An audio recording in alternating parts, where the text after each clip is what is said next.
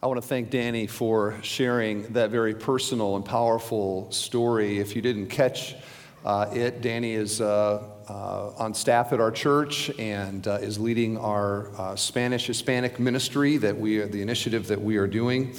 And we so appreciate him vulnerably sharing about his experience with his dad. As you know, it's Father's Day, and I have to say this now has become one of my personally favorite days of the year. And as many of you know, in my story, it took a long time before I could celebrate in this way Father's Day. And I think this gives me a unique perspective on this day, because I know full well as I speak here, and you hear me, that there are some of you who are dads, and you've been a dad, maybe you're a grandfather. Maybe that happened quickly in your life, so there wasn't a gap between wanting to be a dad very long and then being a dad. But for many people, and this is my story, I went a long time desiring to be a dad, but not being a dad. I went 44 Father's Days without being a dad. On my 45th, I finally qualified and could celebrate that. So I come to this understanding that days like this, Mother's Day, other days, they're wonderful, but they're also very poignant because in a broken world, there are longings that are unrealized. There are situations that are painful, and I can relate. I can very much relate to that. So I'm not assuming as I talk today about dads and kids that every kid and every dad approaches a day like this with a lot of happiness in their heart. But I do know that being a dad is one of the greatest experiences of my whole life. Like it is a daily blessing. This is where, different than a vacation or some kind of one-off experience where you're like, that was awesome, and then it's done. Being a dad, I'm a dad every day. And I would love to say every day being a dad is awesome. It's not, but most days are awesome being a dad. So today's message is for dads and those who have dads. Kids. Father's Day is, in a sort of way, a kid's day, in a sense, although to answer the age-old question when kids ask, I used to ask my parents this, of course, on Mother's Day or Father's Day, we'd say, when is a kid's day? And the standard answer is, every day is Kids' Day. And someday, kids, you're going to realize how true that actually is. Every day, God has something very special that kids can do that pleases Him. And every day, fathers have something that they can do as a father that pleases God. This is a message for dads and for kids. Did you know that the Bible has a lot to say about how to be a kid to the glory of God and how to be a dad to the glory of God? And you might think, especially if you're a kid, you might think, I'm a kid. It's just like, this is what I do. I don't even think about it. But no, God has something to say to children about being children. And of course, to be a dad, in a sense, there's, the animals reproduce, right? There's a difference between reproduction and being a dad. And there's more to being a kid than simply being a reproduction. And why do we know this? Because the Bible goes to great lengths to emphasize that we as human beings are made in the image of God, that we derive our worth and our value.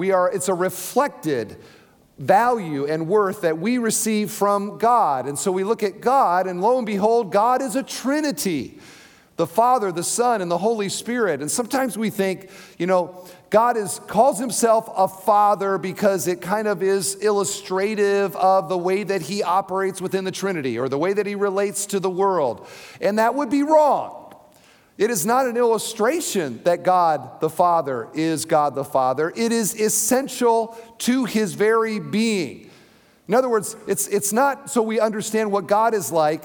It is who God is. He is a father. And so when they created the world and they created mankind, and when they created human beings to reflect what God is like, fatherhood was so essential to the Trinity that God built that relationship into the very fabric of what it means to be a human being.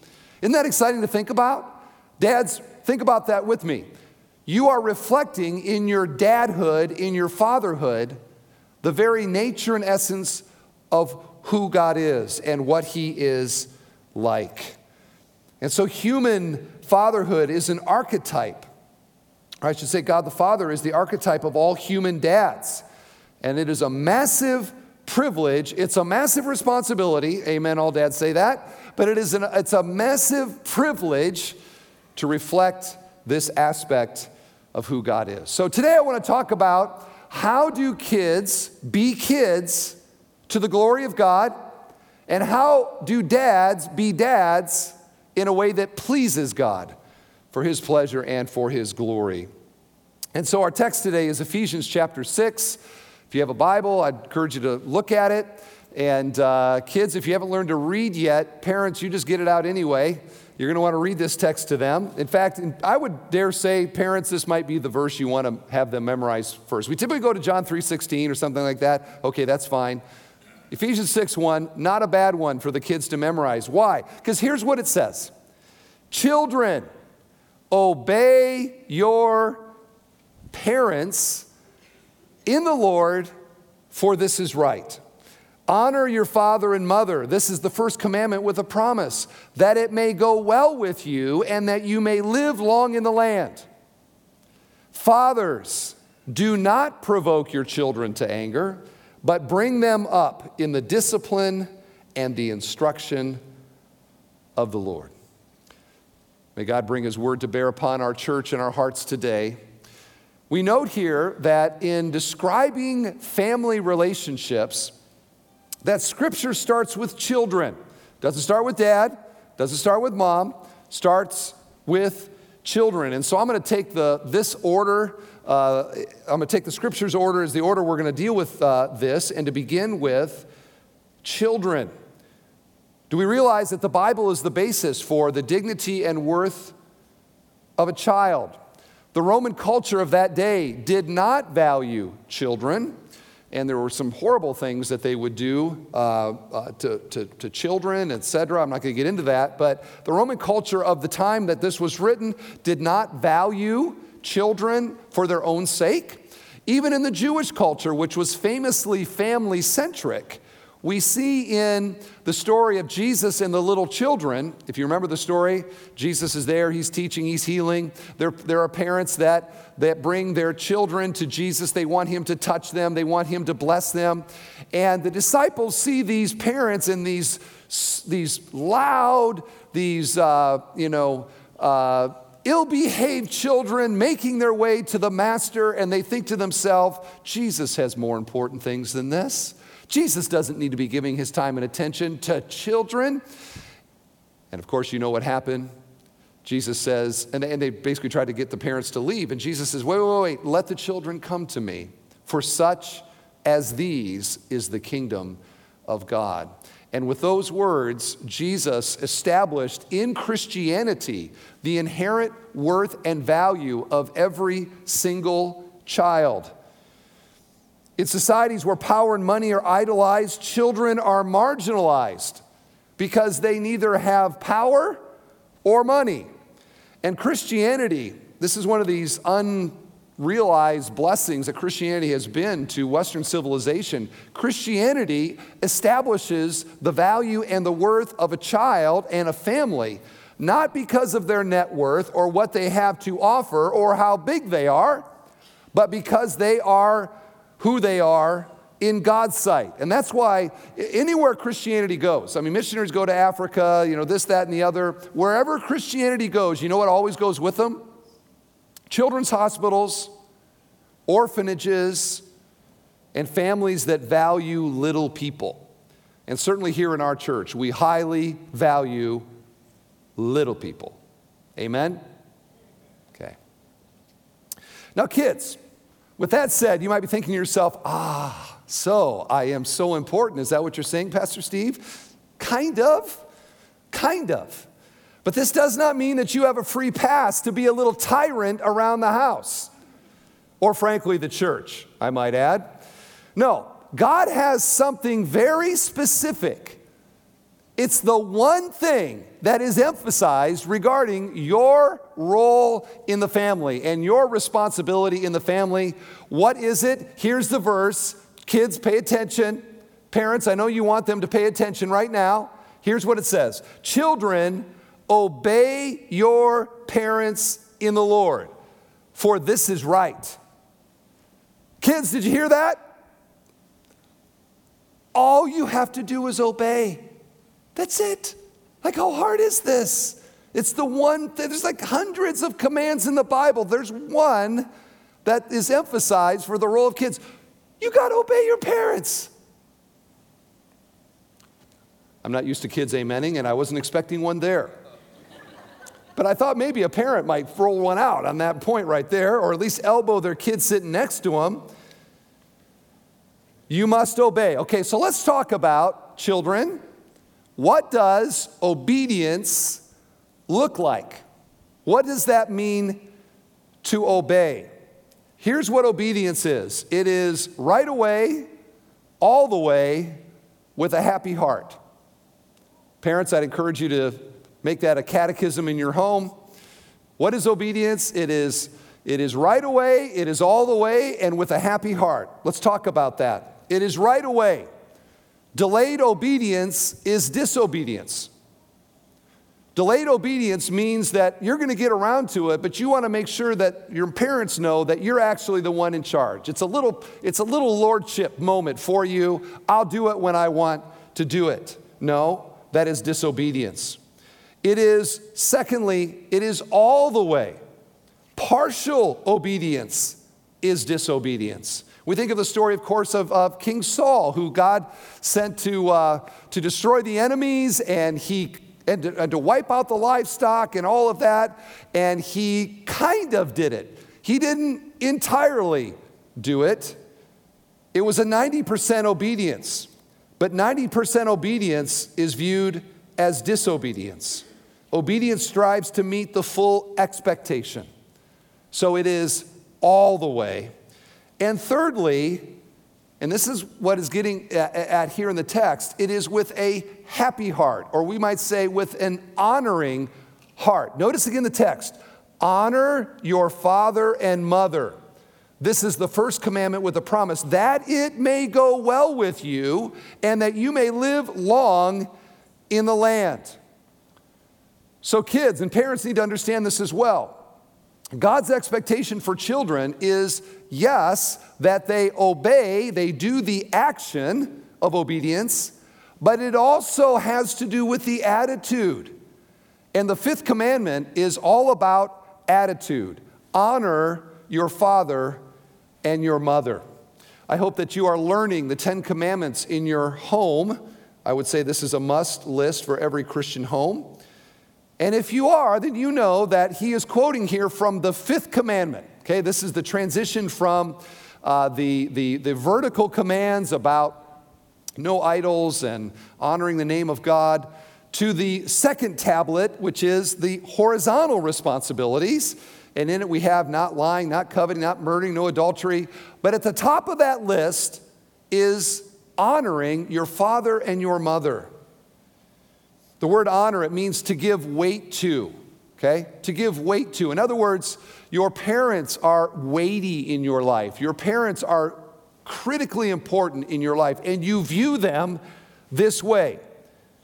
It's an attitude. Think for a moment, what does disrespect sound like? It's a tone of voice. It's a rolling of the eyes. There's a, yes, I'll do it. It's like the old saying I heard, there was a teacher who, told a boy to sit down, and he wouldn't do it. And she finally said, sit down. And he said, I may be sitting down on the outside, but I'm standing up on the inside. And kids, this is the way that you can roll. And you might think, well, at least I did it. It must be pleasing to God. No. This is attitude. An attitude of respect for parents. And parents, this is something that I think we need to realize in our parenting, is that we're not simply looking for outward conformity to the rules of the house. It is the heart that we aim for. We want to shepherd that heart. And there at that heart level, down inside, is the character quality of respect for authority. You know, a child that doesn't honor his parents likely won't honor his or her teacher, someday likely won't honor his or her boss, will for the rest of their life have an authority issue. A defiant child grows into a defiant adult, and that does not go well for them. And that's why honor your father and mother, that it may go well with you, that you may live long in the land. He notes here that it's the only commandment that has a promise attached to it. And the promise is that in general, for those children that honor their father and mother, the character qualities that go along with that are qualities that will bless them over the course of their life. That in general, things, in the way that God has so ordered society, things go well for those who respect authority, and things go badly for those who do not. So I would urge you not to be lax, parents, in requiring full and immediate obedience before habits form in their heart where they think they're actually the ones in control. Because if you abdicate authority to the 4-year-old in your home, you will never get it back. Okay? It's a 20-year sentence. Till they're out of the house, they're basically going to be in charge. Kids, I want you to hear this. Your parent is not your friend. Your parent is not your best friend. And if your parent is parenting well, they're not trying to be either one of those things. They're even more important than that in your life. The fifth commandment doesn't say, be friendly with your friends, honor your friends. No, a parent is even better than a friend. And parents, we need to try to not be their friend. We need to be better than that. We need to be their parent. Honor your father. Now, kids, you might be thinking to yourself, okay, so like just on Father's Day, right? Is that what you're saying, Pastor Steve? One day that I've got to do this. No. You know the answer, okay? But make sure that you do it today. I was greeted this morning with some presents, some kisses and some hugging, and I would encourage kids, make sure your dad knows you love him today, okay? What a blessing that was. I'm looking forward to going home again when we're all done here today. Now, notice in the text here that Paul, you would expect maybe that Paul would go from kids, the natural sort of thing would be to go to mothers. Okay, and now a word for mothers. But he doesn't do that. In fact, he doesn't do it here in Ephesians, and he doesn't do it in any of the other parallel passages where he writes similar to this. He always goes to fathers. And that's what he does here. And here's what it says. Fathers, here's the command, dads, do not provoke your children to anger, but bring them up in the discipline and the instruction of the Lord. Bring them up.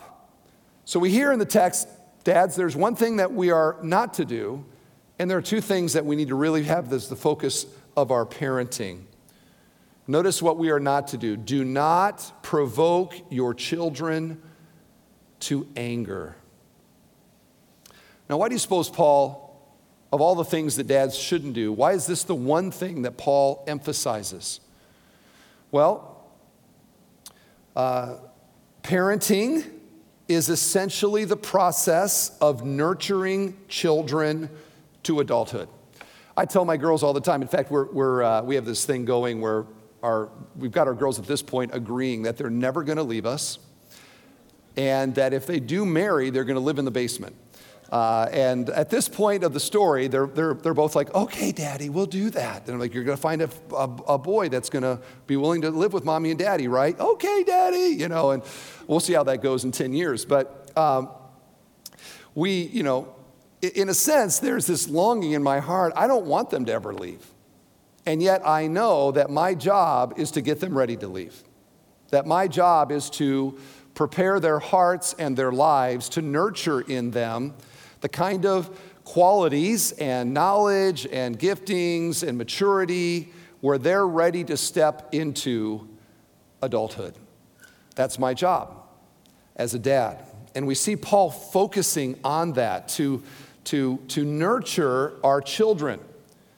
It's in some ways the imagery is of like gardening or landscaping. And during the pandemic, I've been doing a little bit of the landscaping thing around the house. And you know, we planted a whole bunch of hostas, and some of the hostas are doing great.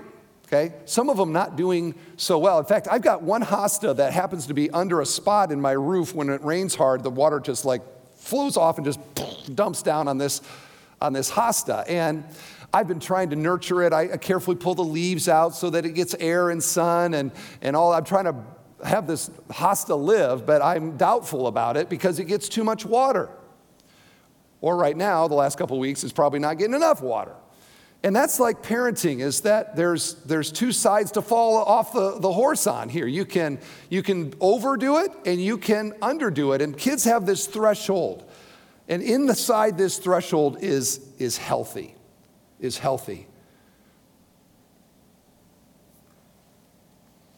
One author lists 9 examples of parenting behavior that isn't healthy. 9 examples of a kind of parenting that will provoke anger and resentment and bitterness in a child. These include overprotection, you know, like making a promise they'll never leave the house, things like that maybe. Overindulgence, the spoiled child, discouragement, condescension, excessive discipline, unrealistic goals they can never achieve, never please you, favoritism. How'd that work for Jacob and Joseph and his brothers? Neglect, withdrawing love. And I would add one more, passive-aggressive parenting.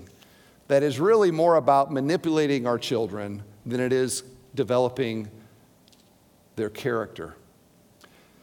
If you look at that list, these represent, I think, some of the things that we as parents, it's a challenge because we so much want them to be this way, or we want them to be that way, oftentimes like ourselves, things they like to do, things that they're interested in.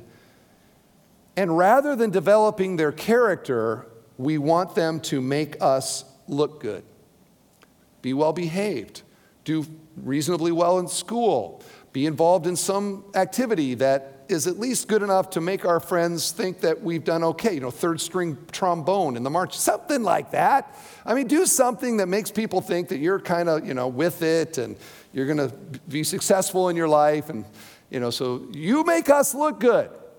And when kids sense that our real motivation in parenting them and being a dad to them is that they need to make us look good, that'll provoke a child to anger, sometimes an anger that lasts their entire life. The Bible says that love is not selfish, and parenting love cannot be self-oriented. Our kids can't be about us, right? So then what are we to do? Okay, what's a dad to do? And again, Paul says, here's one thing not to do. Here are 2 things to really pour your life into as a dad. Okay, so if I'm not trying to make them a mini-me, what am I trying to do here? Again, back to the text. Fathers, do not provoke your children to anger, but bring them up in the discipline and the instruction of the Lord. Do you get the imagery there? Don't tear them down. Okay, parenting is not demolition, but rather build them up. It is construction. It is building into them.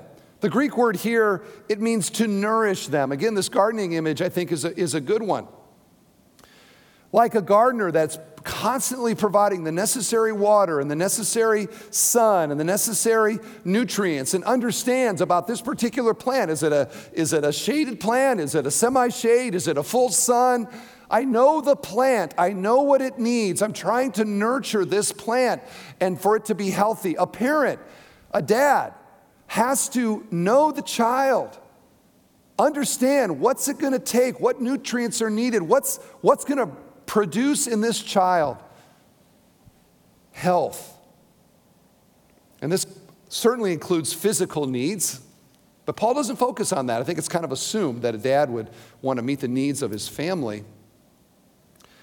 The focus here is nurturing the spiritual side of your children. Notice again the text. Bring them up, okay, nourish them. Notice in the discipline of the Lord and the instruction of the Lord. Discipline and instruction, these are somewhat the same, but have a little nuance. If you think about the instruction of the Lord, the Greek word there, it's a thinking word. Okay, this is teaching our children spiritual truth, a focus on their mind, what they know, how they are looking, what is the worldview, the grid through which they are seeing the world. Is it secular? Okay, is it godless? Is it evolutionary? Is it theistic? Is it biblical? Is it gospel? Is my child seeing the world around him or her in a way that is true? Because God's word is true. How often do I do this, right? We need to look at the world this way. And a godly parent is constantly trying to help their child to look at their entertainment and look at their friends and look at their schooling and look at their recreations and look at their free time and to look at their siblings and to look at their parents and to look at their goals and their future. Not the way the world does it. We know what that leads to. But the way that God has said. Okay? Train up your children. Nurture and nourish in them the instruction of the Lord. And then the discipline of the Lord. And if there's a nuanced difference here, it would be that instruction seems to be more the way they think, and discipline is the application of that truth to the way that they live. Not just the mind, but also the heart. Guard your heart, for from it flow the issues of life, and for our children to, at that heart level, to understand that there is a God and that He rewards those who earnestly seek Him. And for that understanding of God and what pleases Him, for a dad to nurture in them a desire to live their life in a way that pleases God. This is no easy task. And if you are unintentional about it, it is not going to happen but by the grace of God. Okay? This requires intentional dadding. To be an intentional daddy. And dads, listen, I know that this is not easy to do. And I'm not here to lay a guilt trip on any of you, okay? It's not easy to do. You probably have a job that is demanding. You have responsibilities that weigh on you. You have your relationship with your wife that needs to be a priority. And then on top of that, you have these little image bearers who are going to spend eternity either in heaven or hell. And God has called the dad to lead in the home. There is a lot on our plates. And sometimes, honestly, I feel myself, and at times I can despair. It seems overwhelming to me. I think I can't do this. Dads, I want to encourage you to think a particular way. And if you would just dial in with me, dads, online, here in the room, I would like for you to honestly try to project into the future of your life. Let's go to your deathbed. Now, maybe you'll have a deathbed, maybe you won't. Some people die in an accident, some people die slowly of cancer or whatever. Not everybody gets a deathbed, but let's just say that your future is a deathbed. And on that deathbed, if you could project and think in those moments, what will I be glad I did or wish that I had done differently in my life? And to apply that to thoughts that you will have at that point about your children. What will you have wished that you did that you didn't? Or what will you have regrets about that you did? Because at that moment, there isn't anybody who wishes that they worked more. There is not a single man on his deathbed who wishes that he would have made more money in his life. There in the last hours of life, you will likely wish that you could go back to today, June 21st, 2020, that you could go back to this day and do some things differently in your family. what will those things be? Can you project to the future and look back in that way? I think many dads will wish that they had nourished their spiritual lives more. They will wish that they had nurtured spiritual sensitivity and a heart in their children more than they did. To focus more on their spiritual character, which is what Paul is urging here, than the things that dominate so often what dads want from their kids. Because at that moment, their GPA is irrelevant. Now, kids, that doesn't mean you get a pass. I don't have to study because it doesn't matter. That's what Pastor Steve said. No, okay, that's not what I'm saying. But for a dad on his deathbed, 1 second before he dies or 1 second after he's dead, the GPA won't matter. 1 second before you die, your kid's success in some particular game or activity is going to be completely irrelevant. At that moment, you will think, I want my kids to know Jesus as their Savior and Lord of their life, and I want to see my kids in heaven forever. That is the longing of the Christian dad. And men, listen, if you just go with the flow of culture, and you dad in the way that you feel like people expect you to dad and to do the things that dads should be doing if they're good dads, you are not going to parent spiritual priorities in your kids. You're going to fill that with a whole bunch of other things. And the schools and the sports fields and the parks and the dance studios and the this and the that. I mean, you just drive around our community and start counting all the things that are for kids. They're everywhere. I should have done that like within a half mile of our church to count all the things that are associated with kids and their activities and their focus within a half mile of this campus. There are tons of them, including multi-million-dollar sports fields. And so I think there's this huge parent guilt thing. We drive around, we see kids doing this. Oh, they're playing soccer, and oh, look, they're dancing inside that studio. And if I'm a good dad, I've got to get my kids in soccer. And if I'm a good dad, I'm going to get my daughter dancing in the ballet studio. And I've got to make sure that they're, you ride by the school, and there's the marching band out there doing their thing. And they're like, wow, those parents, they're so dedicated. Their kids are in the marching band. And we have all this guilt, like we're running around all the time thinking, my kid's got to do this, my kid's got to do that, my kid's going to do that. And yet, 1 second before you die, you're not going to give a rip about those things.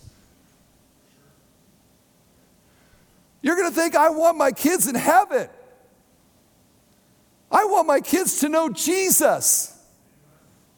Why did I focus on things that in the end don't matter?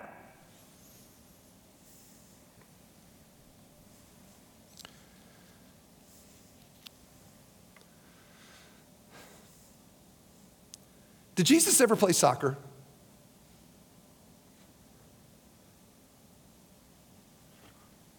Was Esther a ballet queen?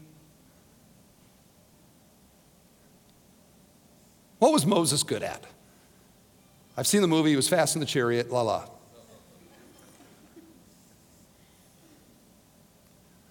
How does God evaluate them? These are the heroes of the faith. And yet so many of the things that we pour our time and our money and skip out so many extensive weekends.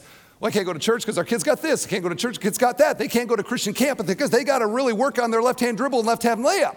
And we got to get that free throw percentage up. We're going to a camp, not the Christian one, but we're going to go to the basketball camp.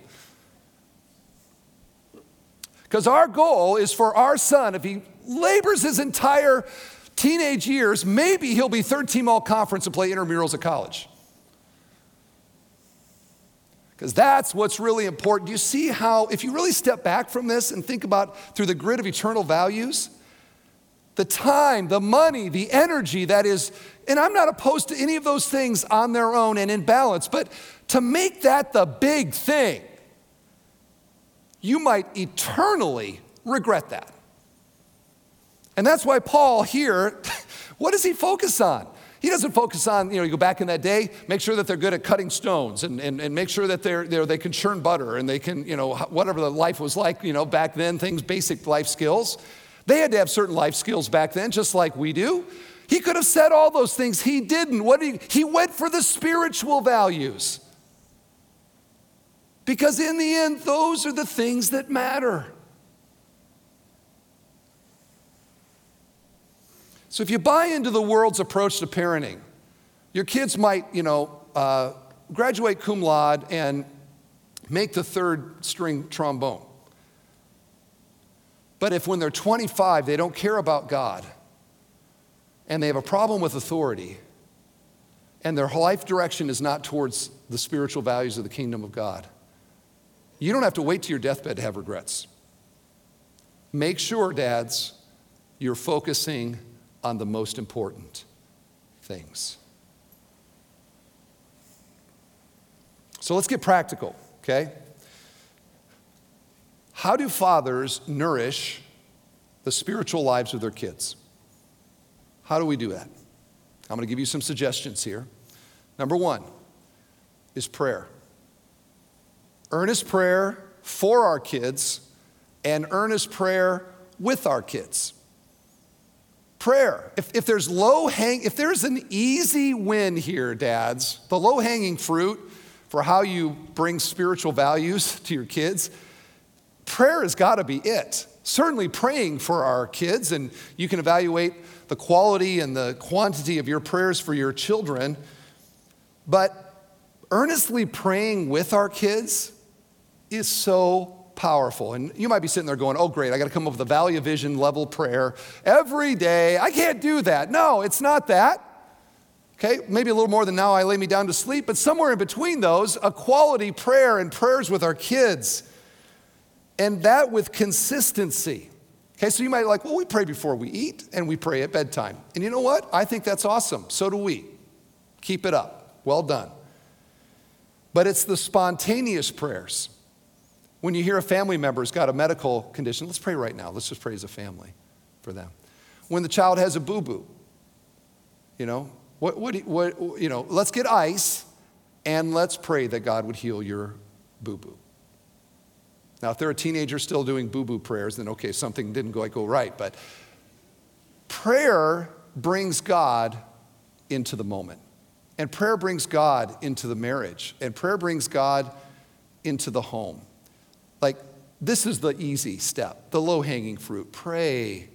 Fill your home with prayers. Secondly, and this follows this, is every home has a culture.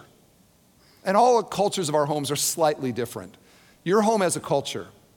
And dads, you are the one who sets the tone and the direction for the culture of your home. At least you're responsible for it. And praise God for moms who step in the gap in this. And so often it's the mom who's more bringing the spiritual culture. But is it ever powerful when dad does it? Like okay, mom wants to pray. That's mom. Dad wants to pray. Oh, this is a big deal. Dad's going to pray. Dad, you have an influence, a power in a sense in the home to emphasize to your kids what is really important. And I want to encourage you to create a spiritual culture in your home. I go into homes of our church and I walk in and they moved here from Wisconsin, and so they want to be these obnoxious Packer fans in the midst of the Chicago Bearland here. And so, you pull up, there's a Packer flag in front of the house. You drive into you step into the garage or the house, and, there's Brett Favre this, and, Packers this, and you throw your tissue away into a Packer garbage can, and, you go into the basement, and here it's painted in Packer colors, and, you leave that house and you think, wow, this is a house that, they love the Green Bay Packers. That's the culture of the home. If somebody was to come to your home and spend any amount of time and then leave, what would they sense is the big deal in your home? Your home has a culture. And what Paul is urging dads is nourish a spiritual culture, a priority on the things of God, a sense of God and the gospel, a joy in Jesus, a valuing of what is happening spiritually. You know, my parents, in my opinion, did this really well. We had regular devotions and prayer as a family. We never missed church. I've told you stories about, you know, the blizzards in Iowa that we would drive through to go to church. Every Sunday morning, I would observe my dad writing a check to the church, and I would see them giving to special causes, etc. In our house growing up, we would oftentimes have missionaries in our home. My dad, somehow we got signed up for when missionaries were in town, the DeWitts would feed them lunch after church. And so we would oftentimes have missionaries in our home. And I got to tell you, when you're 7 and you're sitting there and there's a missionary from Africa, and you know they're telling their stories about God's work in Africa, you sit at rapt attention. And you also think in your heart, God, I'm willing to go to Africa, but don't send me to Africa. Like for me, I'm not good at fixing things, and I don't know that I would even survive there. I love you, God, just not Africa.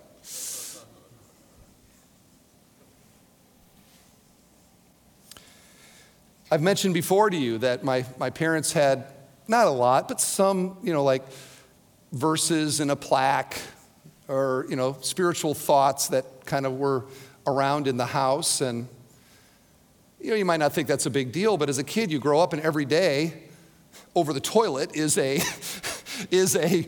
verse, and you look at it every day. I could quote many of them to this day. Now, I know Joanna Gaines doesn't recommend that for decorating, but I guess it just depends on what's important to you. Create a culture of spiritual focus in the home. Every home has a culture. What's your culture? What's your culture like? And on your deathbed, will you wish that you came back to June 21st, 2020 and made some changes? Someday you'll be glad that you did. Third, is just teach biblical truth in the home. And I know saying this, there are many dudes that are like, but I don't know that much, and I'm not a theologian. I'm not Billy Graham. I don't know what to do. These 4-year-olds, they terrify me. You know what? If you just read the Bible regularly in the home, you're 2/3 of the way. Can you read English? Okay? If you can read English or whatever language you are speaking in the home, just read the Bible. And when you're done, go, hey, kids, what do you think this means? You just do that, you're 2/3 of the way. Teach them truth. Do your kids know the story of how you came to faith in Jesus? Can you tell your story? Like if right now I said, hey, we've got some kids right here. Okay, what's the story? How did your mom become a Christian? Those stories should be legends in the home. They shouldn't be a mystery.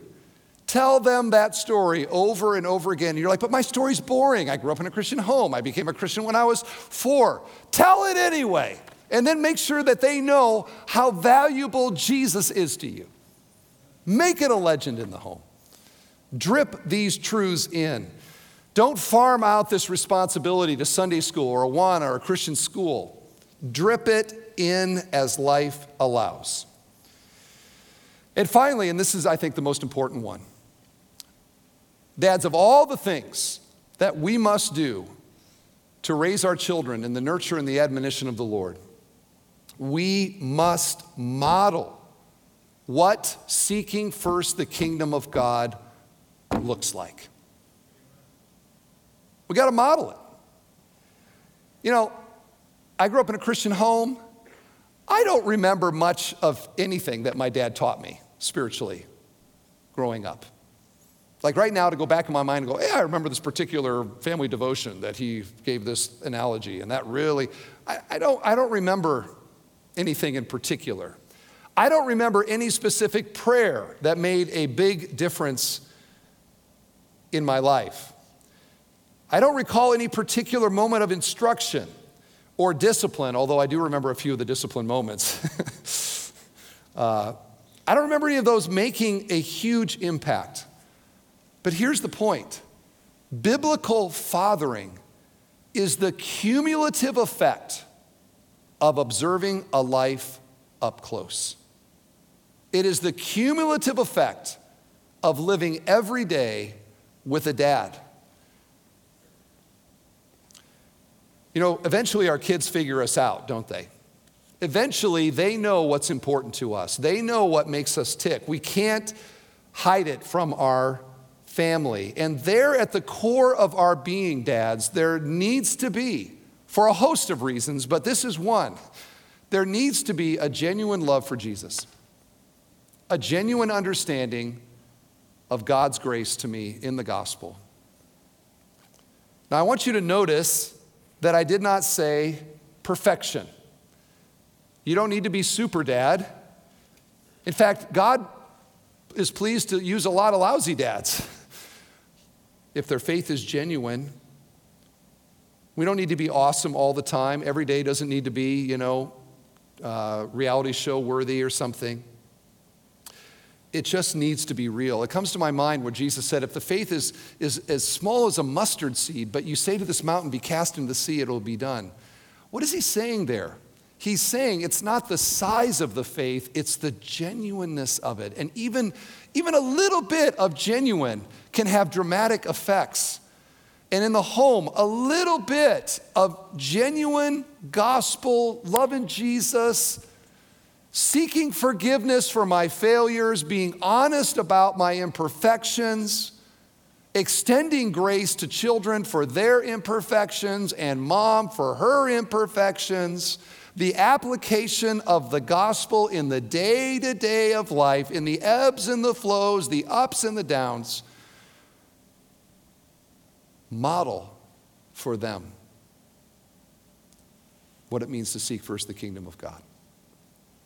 And that child will grow up with the instruction and the discipline of the Lord. Now, is that a guarantee that that child is going to spend eternity in heaven? That they are going to follow Jesus with their life? No. And we need to emphasize that. Every child is a morally responsible being before God Almighty. And they will make their own decisions about Jesus, and they will be judged fairly by a holy God. There are no guarantees when it comes to raising kids and what they are going to become. But here's what we know, that while faithful fathering can't guarantee salvation, unfaithful fathering can hinder the spiritual life of a child. It's because they take their cues from us, right? If you grow up and fishing's your big thing, and you take your son fishing, and you take him fishing, and you take him fishing, someday when you're dead, he's going to go fishing, and he's going to go fishing, and he's going to go fishing, and he's going to think back, and he's going to remember that you were the one that taught him how to fish.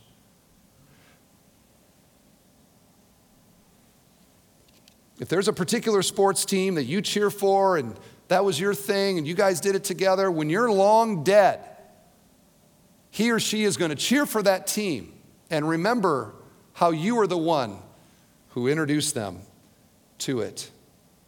In other words, you're setting the lifelong direction for your children.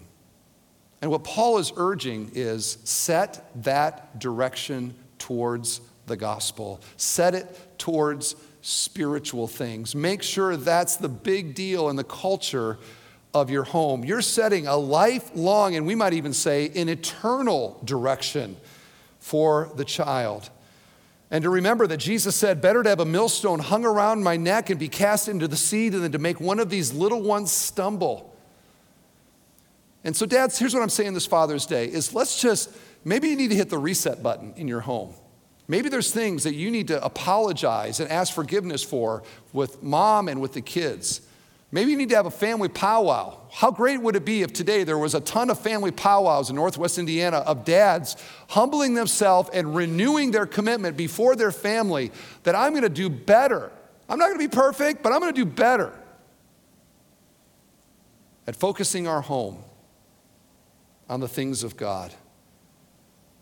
Let's renew our purpose to nourish our children's hearts towards a personal faith walk with Jesus. 1 second after you die, I guarantee you'll be very glad that you did. Happy Father's Day.